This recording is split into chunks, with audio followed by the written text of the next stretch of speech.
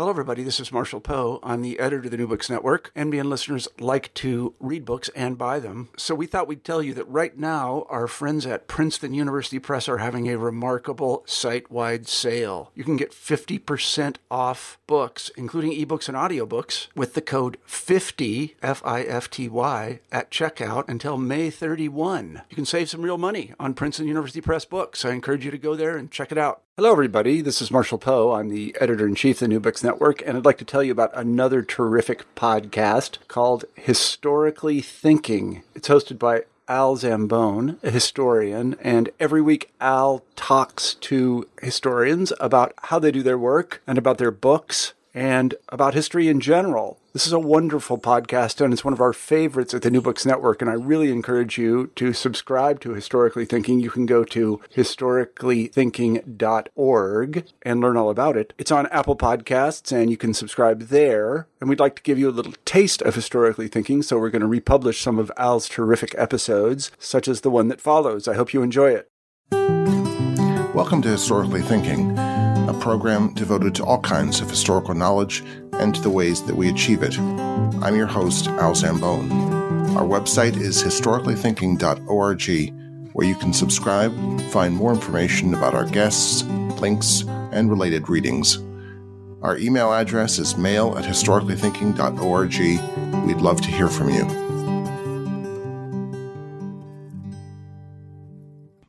Hello.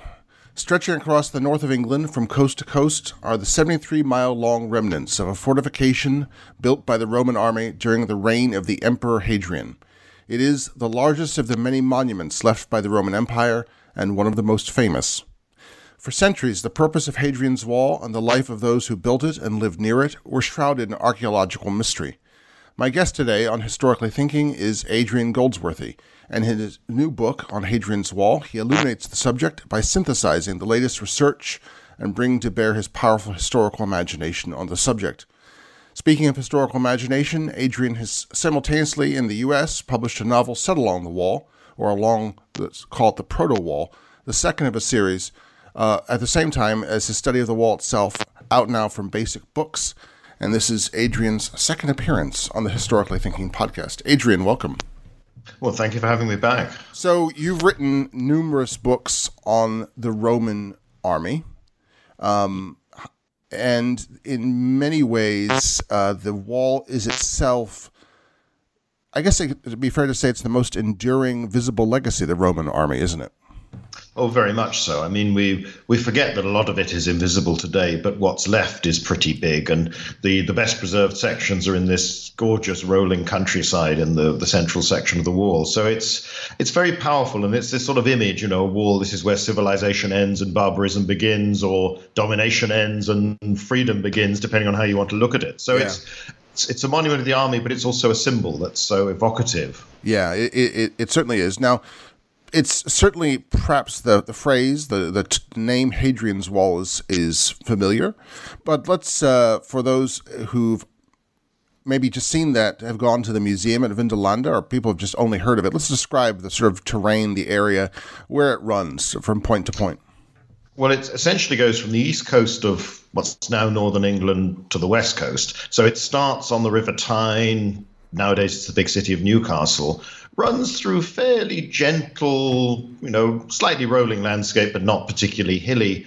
As it goes towards the central section, you start to climb more and more. And whilst this is never mountainous, it's still very much a rolling up and down hills, cliffs, quite steep slopes. In some places, sort of, up and down in a very short space of time, in less than a mile, it'll pitch up and down sort of 3 or 4 times.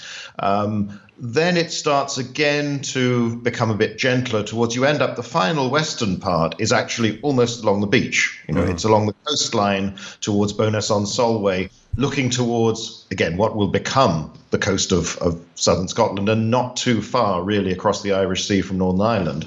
So it bridges the narrowest point of the British Isles, or almost the narrowest point, because the Antonine Wall further north between sort of Edinburgh-Glasgow line, that actually is the narrowest point of the mainland. But this is going as far north as the Romans wanted to at that stage. This is really the sort of the most convenient place to draw a barrier, draw a line. Now, one thing that I hadn't realized until I finally visited was the wall, was that there was a sort of a zone both north of it and south of it. I mean, and I think from your book that predates the wall, the construction of the wall itself. There's a sort of defensive zone. Is that right? It begins really, or we tend to think of it beginning as a road. It's called the Stane Gate, which is the stone gate. That's an Anglo-Saxon name. We don't know what the Romans called it. That runs very close to the line of what would become Hadrian's Wall. And this was all part of, the Romans have been in that area for 40 years before they build the wall.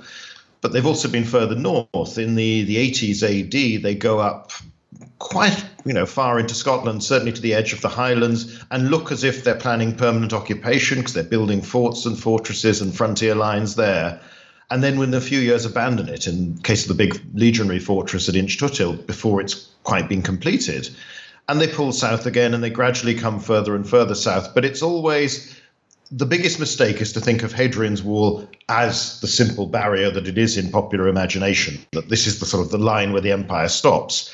Because, as you say, it's not. It's part of a much bigger system. There are outpost forts beyond it for some considerable distance, and there are also supporting forts along the coast in the west, particularly, but also to some extent in the east, to the south. It's part of a road network. It joins together into the broader military system of the Roman province and then the Roman Empire. So it's one aspect. It's the most visible, the most obvious reminder, but it's one part of a much bigger system. So there are sort of fort outposts in Scotland, in modern Scotland, north of the wall?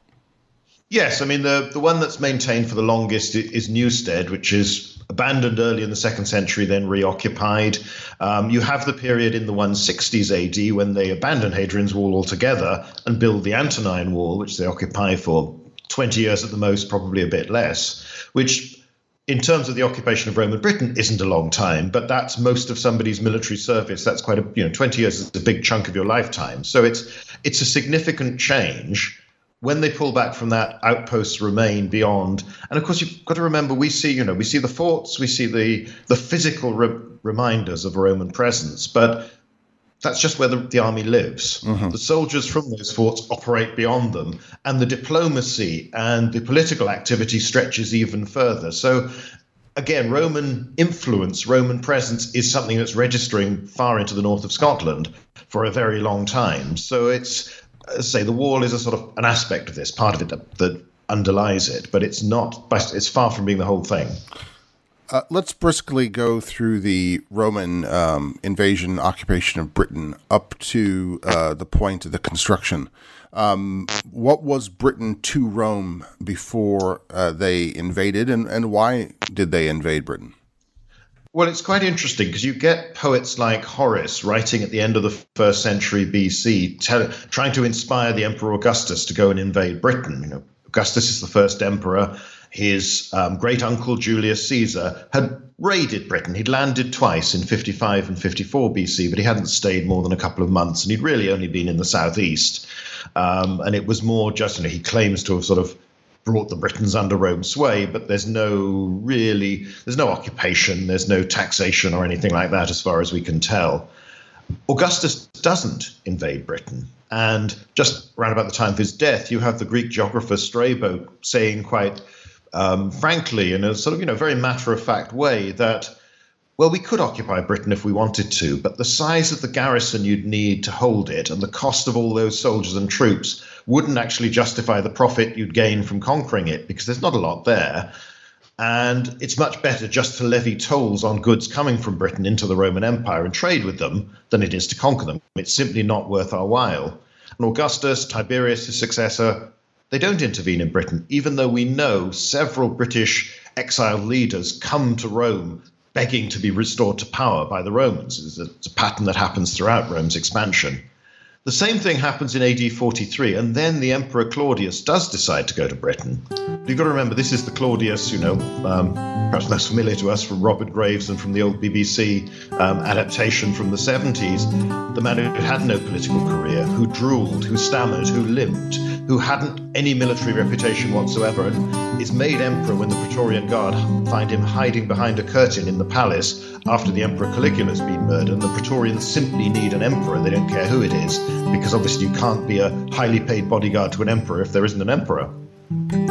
So Claudius needs glory, so he decides that this whole, it's not really worth the cost, there won't be any benefits from it, is less important than his glory, sends a large army to Britain, and it's one of the last provinces added to the Roman Empire, last major provinces, and even then they're here for 350 years. Whether Claudius wanted to occupy all of the island or just the southeast, we don't really know, but steadily under Claudius and Nero, Roman expansion continues, more and more of Britain is occupied. There's the big rebellion of Boudicca in AD 60 that burns down Londinium, what would become London, and 2 other major cities, kills a lot of people but is defeated. After that, there's no trace of rebellion in lowland Britain at all. It seems fairly stable, but there's still a very heavy military presence in the west initially, but then all the way through in the northern parts of the British Isles. But it's only in the 80s, when they're driving into Scotland, that they confirm that Britain is in fact an island. They have fairly hazy ideas as to just how the geography works and how big this place is.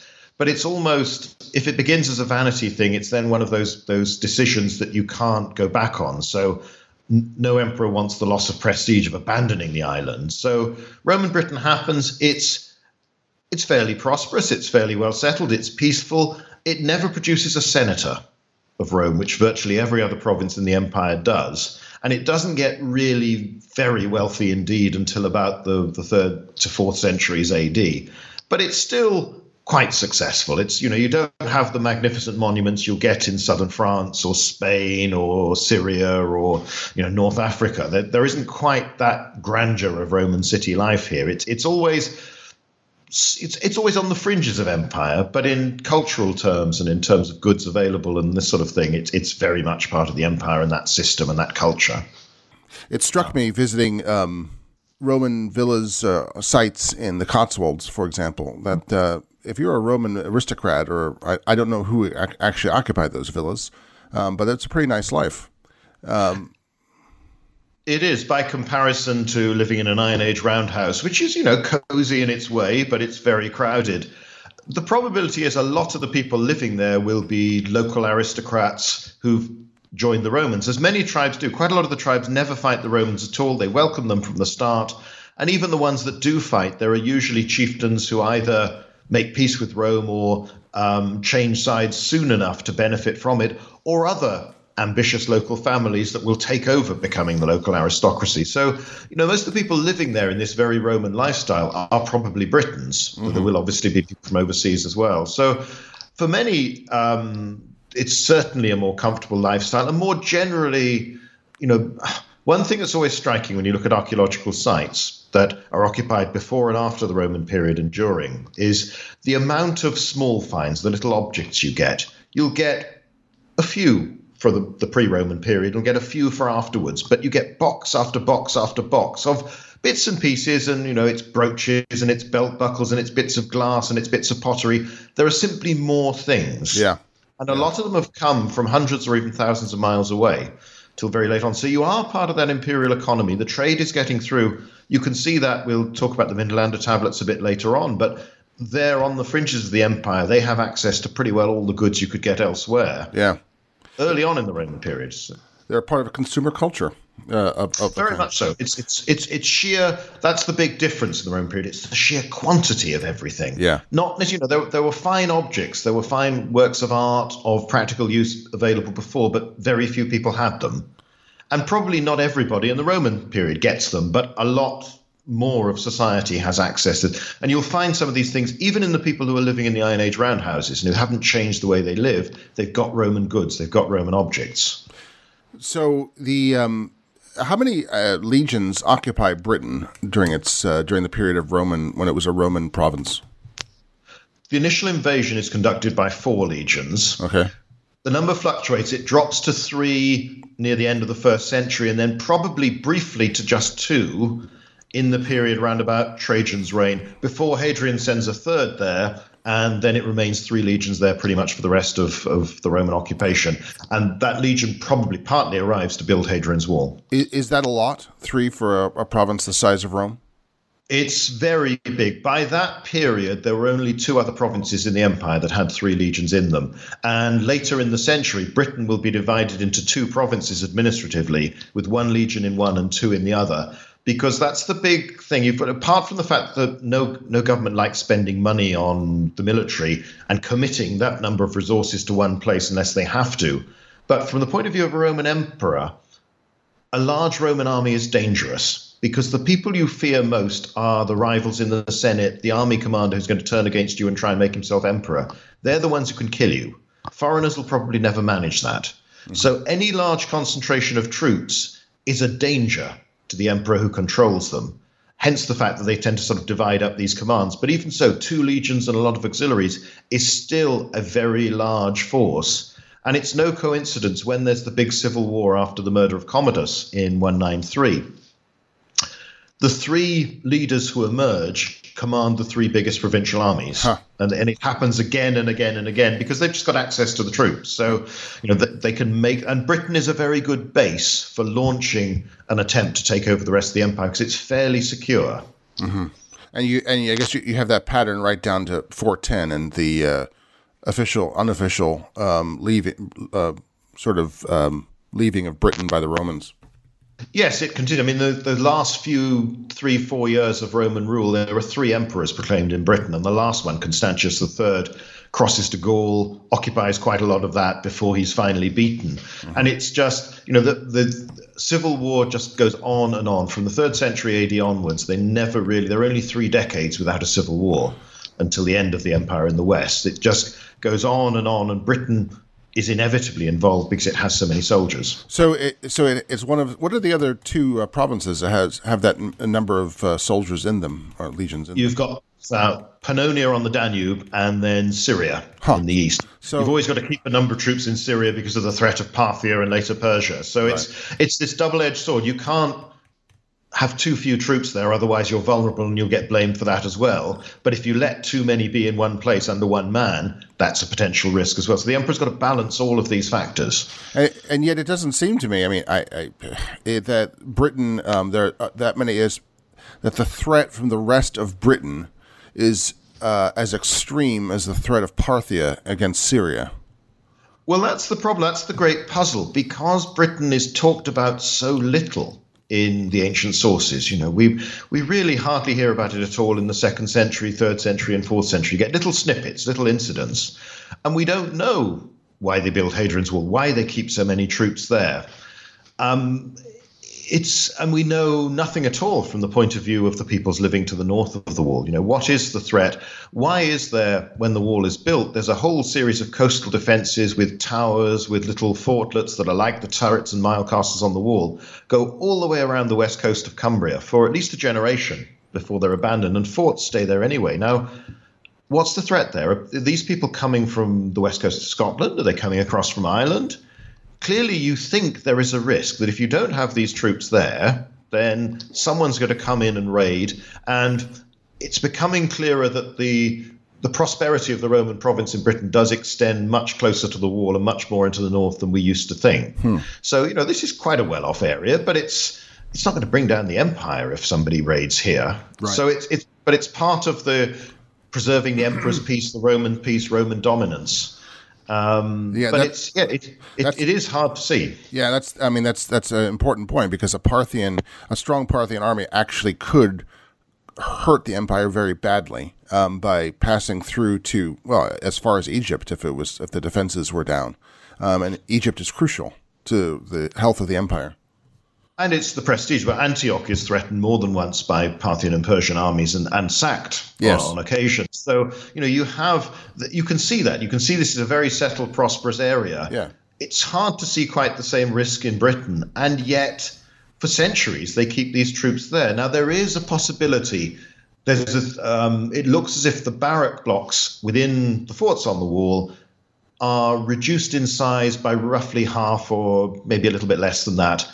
in the middle of the 3rd century AD. Now, it could be that while we have all these units of the army that are called cohorts and legions and the various other types that come in later on, they're all nominally there, that in fact, in terms of the real strength and number of soldiers they have, they're significantly smaller than, say, the units you have in Syria or on the Danube. But we don't have the evidence to know one way or the other. That's just a hint from the barracks, but it depends on, this is based on about 3 sites at the moment where we've seen this happen, and we're assuming it's universal. So let's go to the construction of Hadrian's Wall. That's where we've been moving back and forth. Let's go to what is approximately the dates of the construction. Well, traditionally, the date is always given as 122 AD, because we know that in that year, Hadrian came to Britain, the only time he visited the province, the only emperor to come to the province since Claudius for a couple of weeks after the invasion.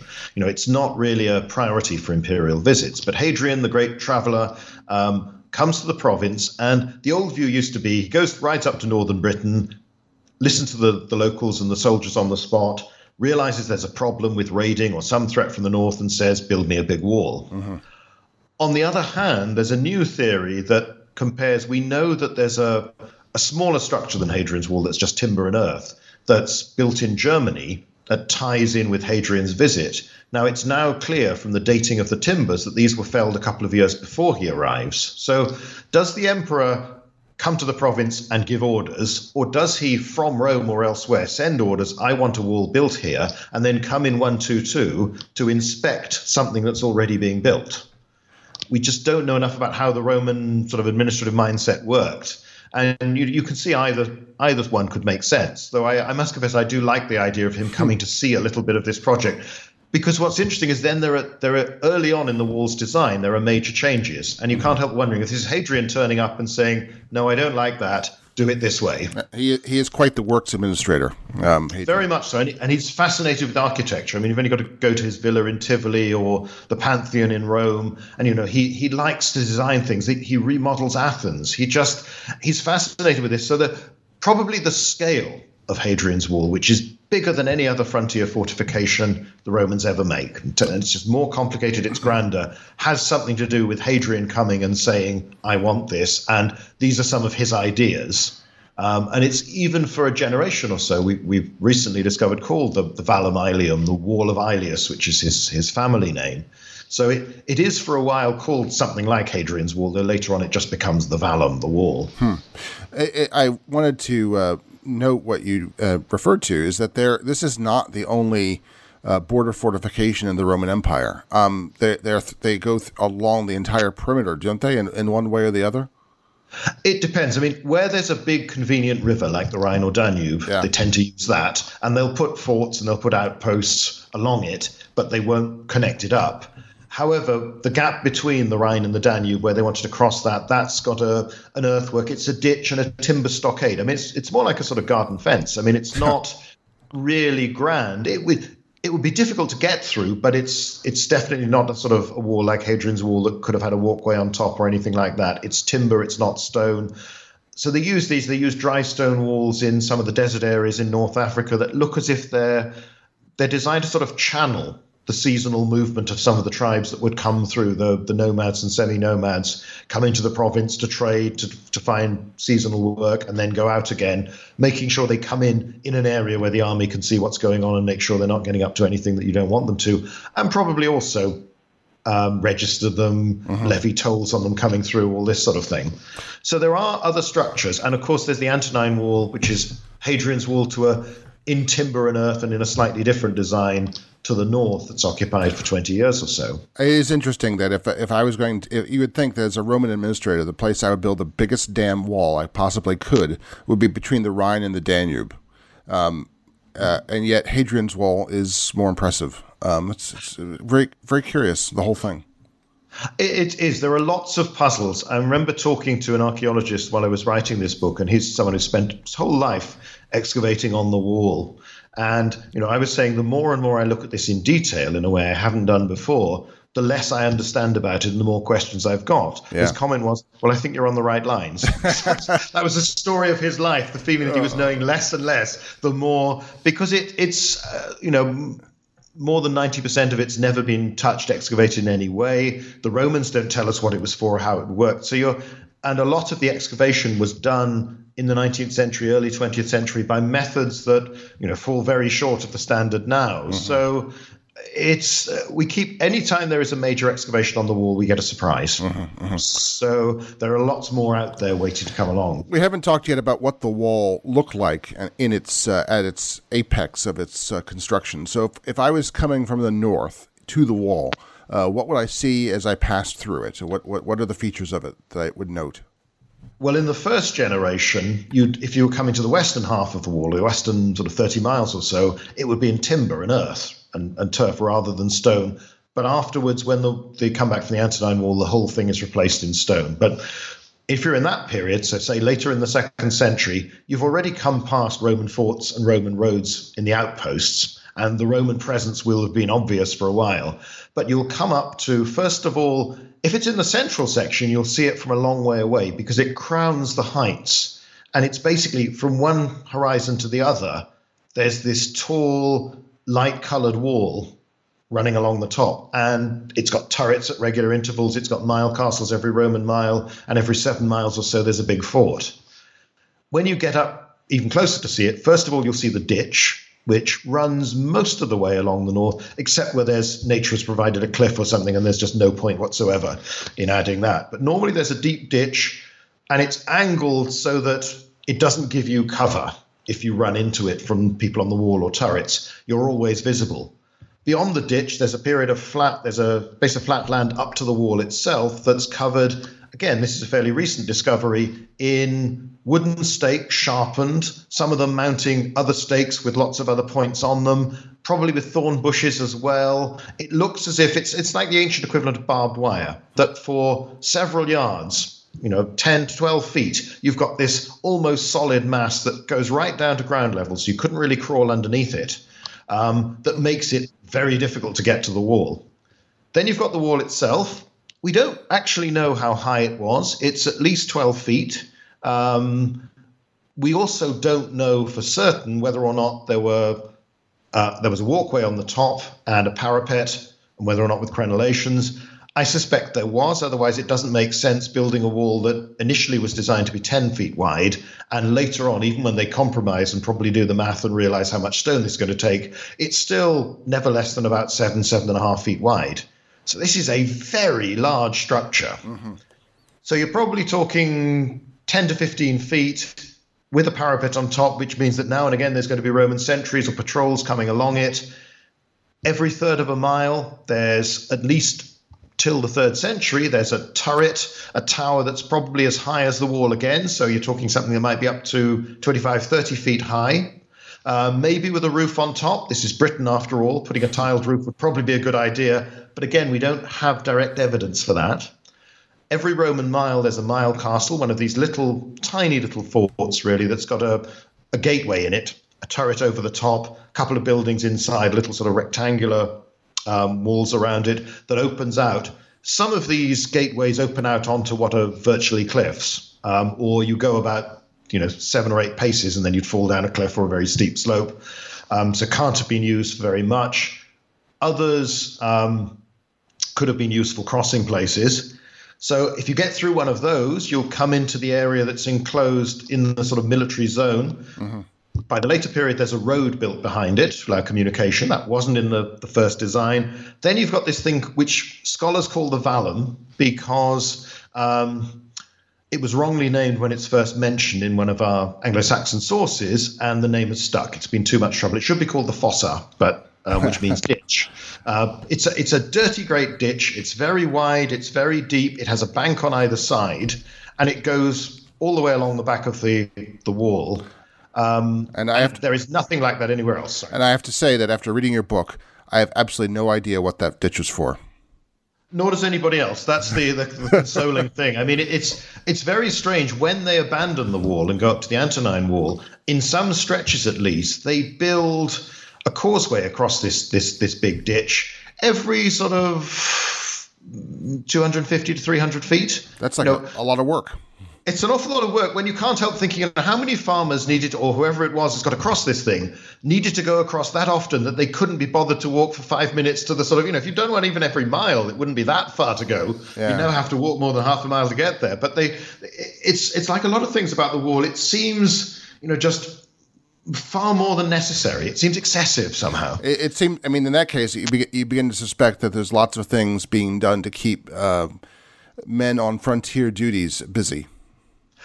Again, that's one of the old ideas, and particularly a lot of archaeologists in the 50s and 60s who'd been conscripted into the armed forces, exactly. Particularly after the Second World War, where there were, all these stories of having to whitewash coal and this sort of thing just to keep them busy, had this idea that this is what the Roman emperor's doing. You don't want these men to get bored because they might mutiny or rebel. So keep building this. There was even a theory at one point that doesn't seem to be true, that the wall was whitewashed, so you had to keep this thing bright. But again, from what, as I said earlier, a lot of Roman soldiers in one place is a risk as far as the emperor's concerned. And unless there's a need for them to be there, they're not going to keep them like that. They're not going to keep them concentrated under somebody's command. So there's got to be a purpose behind it all. Yeah. And that's the puzzle. That's the puzzle. So who was living along the wall? You popped my bubble. I had, going to the wall in the past, I thought, oh, my poor Ligurian ancestors stationed along the wall, suffering in this miserable place. It turns out instead there are packs of Dalmatians.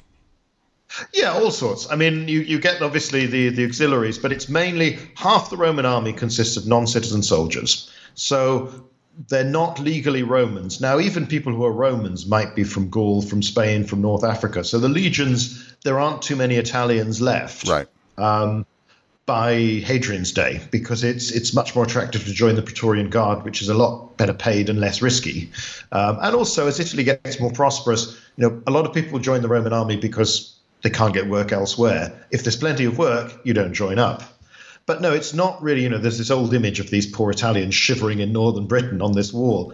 Mostly these are people, there's a lot from the Rhineland, there's a lot from Belgium area, there's a lot from Holland, there's quite a few from Britain, a lot of Germans, a lot of Spanish, a lot of Thracians, modern-day Bulgaria, that area, Dalmatians from the Danube, and a few Syrians from the east, people from North Africa. So there's quite a variety of the population of the empire.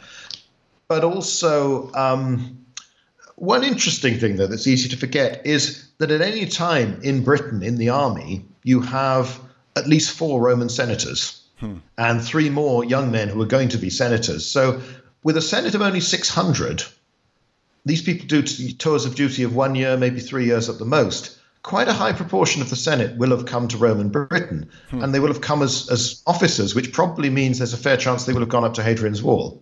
So quite a lot of significant people in the empire have actually been to this out-of-the-way place.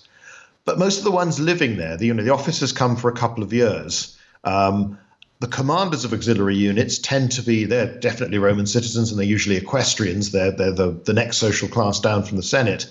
But they are from all over the empire because so many people have got Roman citizenship. They are. But quite interestingly, they want to live the life of a sort of Mediterranean gentleman. So the commander's house in the middle of the fort is built around a central courtyard with a nice peaceful garden with plenty of shade to keep out the hot Mediterranean sun. Not a big problem in northern Britain for much of the year, although freakishly this year we've just had 2 months of almost unbroken sunshine.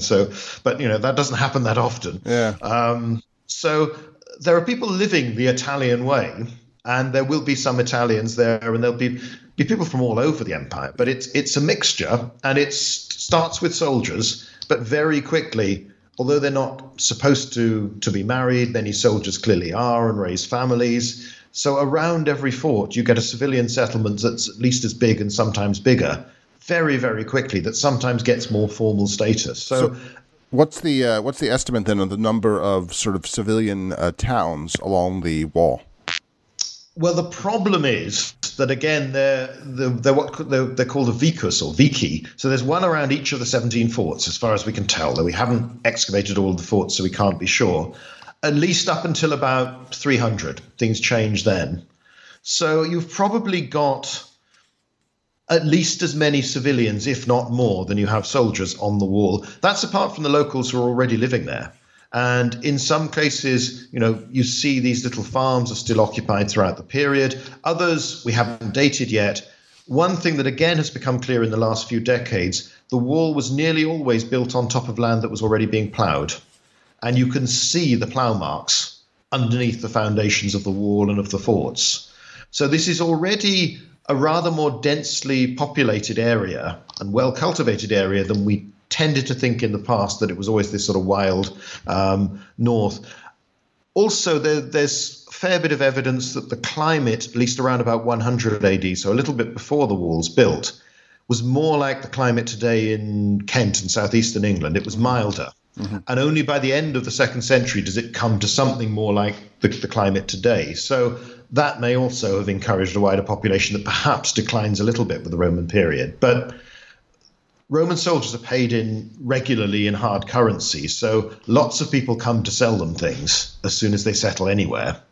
One of the little anecdotes you have is actually page 101 of the Basic Books edition is of a merchant from Palmyra in Syria whose traces can be found in the archaeology, and who married a British woman, a slave, and then took a slave, a British woman, then married her. It's just astounding the sort of the lengths to which people came to go, the literal lengths they came to come to the wall. It's a very cosmopolitan world, and it's in that case we've got the tombstone of his wife Regina, and she's depicted, even though this Briton, this former slave, she's depicted as a proper Roman matron sitting in her chair, and the inscription's all in Latin until the last line that's in a dialect of Aramaic that goes from right to left and says Regina, the wife of Barates, alas.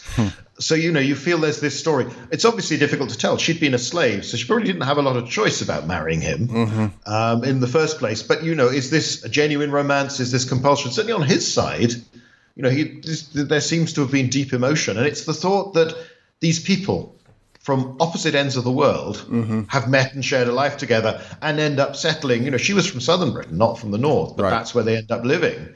And you think, well, if people are moving about, we certainly know that goods are, that pottery, that fashions are. You can tell that people are wearing the same style of shoes on Hadrian's Wall that they're wearing in Egypt or Syria. Within 10 years or so, fashions in footwear change throughout the empire, and nobody's wearing the old stuff anymore.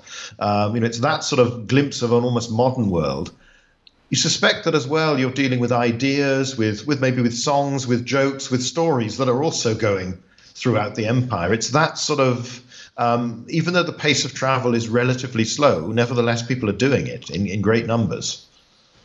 One of the really spectacular finds of the last, when were the Vindolanda writing tablets first discovered? I can't remember I think it's late 70s. Yeah. It started. Up until, for historians, all this is always interesting, but of course there is a built-in skepticism towards the things, the nice stories archaeologists tell about the things that they find. We can't help ourselves. But then in the late 70s, they found this really extraordinary find of these writing tablets. Explain what they are and what they've done for us. Well, they are written. There are two types, really, but the most useful ones are the ones where they've taken a very thin sheet of wood, given it a light coating with wax, and used it as paper. And often they can be hinged, so they fold up, you seal them, it becomes a letter. And they are the ones that people threw away. But at Vindolanda, they built a succession of forts on top of each other, and the men tasked with demolishing the old fort didn't do that good a job, so they tended to sort of just knock it down as quickly as they could, not clear most of the rubble away. And the combination of that and the waterlogged ground has created a seal, which means that woods survive lots of other natural materials that normally would have just decayed years and years ago turn up.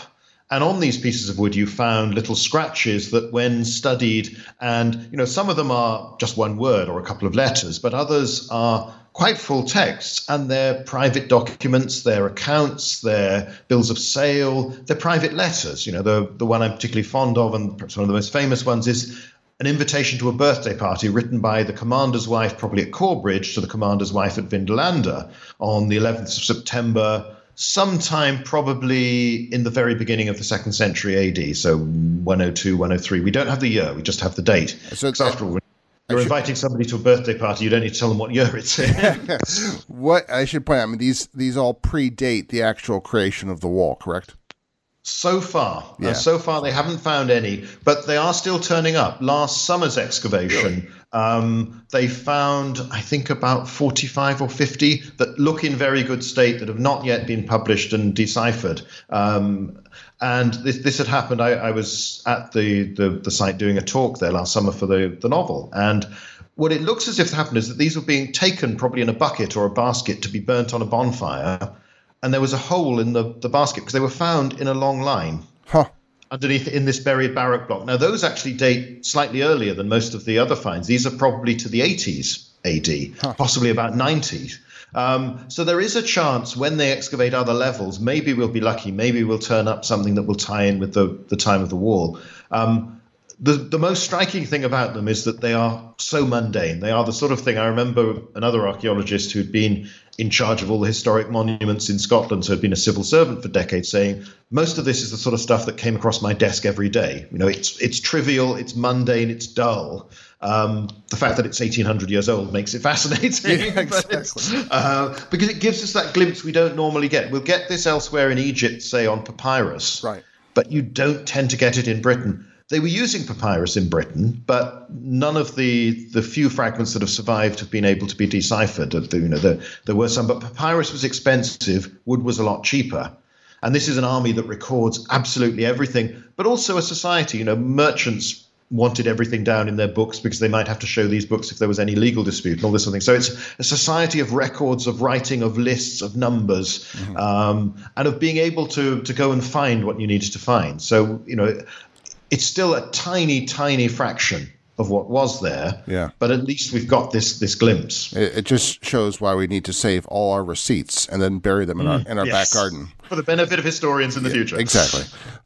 Preferably try laminating them. Maybe wax seems to be good.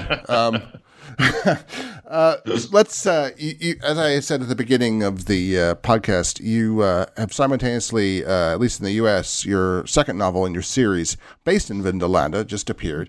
And this raises the delicate question. You've previously been writing historical novels set in the Peninsular Wars, the Napoleonic Wars of 1808, I think is when you began, 1806. Yep. And that was sort of almost a little, I'm sure, a mental recreation from doing classical history. And now you're actually written a book about Hadrian's Wall at the same time as you're writing novels about a fellow and sort of the pre-Hadrian's Wall. Aren't you afraid of having your wires crossed? A little bit. I mean, funnily enough, I was asked to write the novels first, and then at the meeting with the publisher, they said, "Oh, by the way, would you do this non-fiction book on Hadrian's Wall?" And I did sort of pause a bit because I thought, well, am I going to be doing there is a great danger that you invent something that is so plausible that after a while you forget you've invented it. And if you write fiction about the Roman army and the Roman period, particularly in northern Britain at that time, the records are so thin in terms of the major events that you are having to make up a lot. And there's lots we don't understand about the Roman army. So this gives me the opportunity to try out some of the ideas I've had over the years as a scholar and think, well, maybe they did it this way. Because, in a story, somebody can't open a door and there's nothing there. You've got to know what, you've got to at least pretend you know. So it is a worry. One of the other reasons I said, okay, I'll do this, is that my next main nonfiction book is on Philip II and Alexander the Great. So I'm moving back. I'm going Macedonian for a bit. So I sort of feel the few years while I'm right at the heart of writing these Roman novels, I'm not also going to be writing about the Roman army in nonfiction at the same time. In a funny sort of way, it was quite useful because it meant I looked at the evidence for the nonfiction book, and I was looking at Hadrian's Wall and the Northern Frontier differently, because one of the great things, very useful things about writing a novel is that it reminds you about timescales and how they really affect human beings. An archaeologist can say, well, this find is probably early Trajanic. If I've set a story like the first novel in AD 98 in September, I need to know whether something was actually there or not. Early Trajanic covers 10 years or so. And you start thinking, well, actually, the significance between something being built this year or next year or 6 months later, it's a reminder. For us, we're used to it because that's all the evidence we've got. So a period of 10 years archaeologically is nothing. But in human terms, that's a very long time. Yeah. It also makes you ask questions. I'd never, for instance, gone too much into the idea of whether the Roman cavalry were riding stallions, geldings, or mares, or a mixture of all three. Not many other people have gone into that either. Go on. There's no great reason. But when you're writing a novel and you want your character, if your character happens to be a man, it's very convenient to have him riding a mare because then you can use she for the horse. Right, yeah. And just in terms of clarity, it's... Yeah. And it made me think about this. And one of the longest studies of this suggested that the army used stallions all the time because they'd be more aggressive and all this sort of thing, and that it's just a modern prejudice. Now, if you then go and look at what we think are the stable boxes used by the Roman army, you put 3 stallions in one of these things, and you are asking for serious trouble. It makes you think about the practical things. It's a reminder that these things, your ideas have to work in practice. So I'm hoping it's been good and beneficial. So you're suggesting that for every DPhil at Oxford, also a historical novel should be written. I think it wouldn't do any harm in a strange way. No, yeah. I've often thought it would be a really useful exercise. People can use pseudonyms if they wish, but I think it's a useful exercise to do. But I can imagine one could, for the purposes of a novel, have your soldiers whitewashing Hadrian's Wall and come to believe that that's actually what they did and why they did it. It's definitely a fear, and I'm just trying to be careful because it's so easy. You have this vague memory and you think, well, where is it? Is it Tacitus? Is it Suetonius? Was it some find somewhere? You don't want ever to get to the stage where it's just something you made up. So I've tried to be, and it's one of the reasons I write historical notes at the end of the novel and I put stuff up on the website, is also to remind myself, look, this is what I've invented. Yeah. But there's so much, there is simply so much we don't understand about the Roman army. It's how it functioned on a day-to-day basis that you need to cover, you need to explain in a novel. So it's good and bad, as I say. It's good mental exercise, but there was a comfort feeling I was writing about the Duke of Wellington's army in Napoleonic era, and I hope to go back to those someday. I hope so too, because series. Yeah, it's. Oh, sorry. One of the things that really, when I think I first encountered you through reading those novels, and one of the things that really struck me, and the reason why I knew that a historian was writing it, was that my great problem, even with certainly with your very popular and prolific predecessor. There's so many P alliterations there. In novels set in the Duke of Wellington's army, I'm speaking delicately here. The motivations of the characters are almost always modern. And I read you, and it was like the first time since Patrick O'Brian where I didn't think I was reading about a 20th century person playing dress up. It's hard to do, and it's one of those things. I mean, I in a sense had the advantage that I'd become interested in history through reading those very same novels, which when you're a schoolboy are great yarns. Oh, fantastic! And but it's something I came to as a problem with the Roman novels, in that you can get a fair idea of how Regency people spoke. Yeah, and certainly you look more and more closely and you realize it's not so much the language, it's the manners, it's the formality, it's how you address other people. Though obviously there are expressions, but coming to these Roman novels, I faced the problem, we don't know how Roman soldiers and officers spoke. So I've created something that I know is artificial, I hope is plausible. Yeah. And then even more, you're dealing with local tribesmen, with auxiliaries in the army. What are the differences going to be? There's so little that's conversational from the Roman world. And when it's comedy or it's some of the few ancient novels, it tends to be written by the aristocracy for the aristocracy. So lots of things, even how you're addressing each other. I've ended up, if you're dealing with somebody of higher social status or you're trying to honor them, that they'll usually refer to them as my lord or my lady, which instantly sounds quite medieval. But you get, Dominus, Domina. But if I'd used the Latin, it would have seemed rather odd that these people are speaking a sort of pidgin mixture of Latin and English. Yeah, right. So there are lots of things. Actually, it's much harder for me writing about this period. Partly, of course, because I've been studying it more formally for so long. Yeah. I was taking a couple of historians of Wellington's army round the Roman site at Caerleon a couple of weeks ago when they were visiting, and they were, I kept trying to explain to them, well, there's so much we don't know.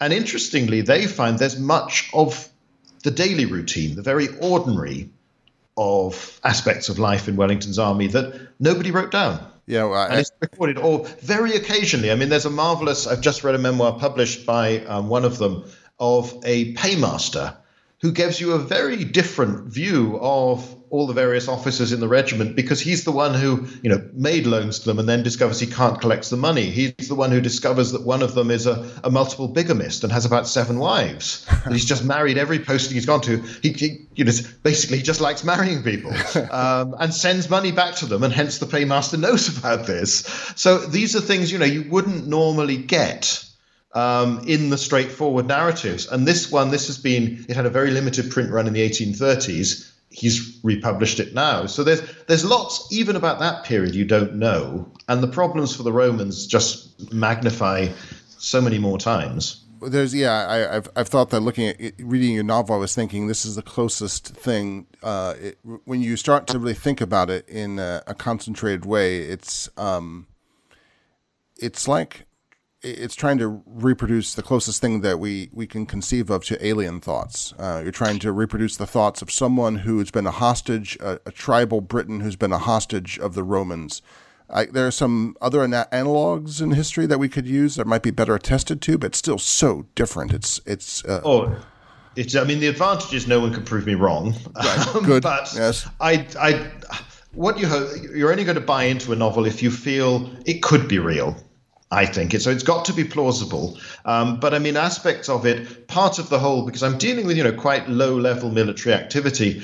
To some extent, the Vindolanda novels are basically Westerns. Yeah, that's true. And that in part comes from growing up watching, Westerns on TV, both the movies and the various series, because in the 70s that's pretty much what British television was. That and cop shows, it was mostly American made, and it was the High Chaparral and Bonanza and John Ford Westerns and Kojak.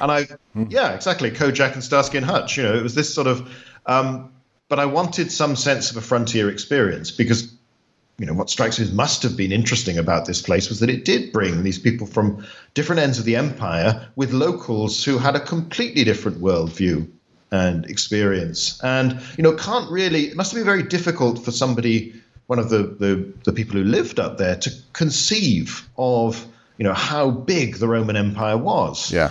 There's a marvelous story that's probably apocryphal, but I would love to be true, from, I can't remember if it's the first, or I think it's the first Sikh war in the 19th century in India, where the Sikh army is supposed to have marched out of Lahore shouting, "On to Delhi, on to London," when they were going to fight the British. Uh-huh. And you sort of have this image, these people believed that England was just this sort of little southern Indian state somewhere that you could walk to. Right.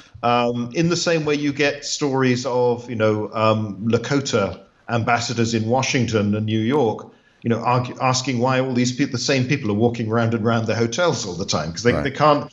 They've never seen populations on that scale, and it must be a trick. It's trying to get. So there are lots of analogies I've taken from.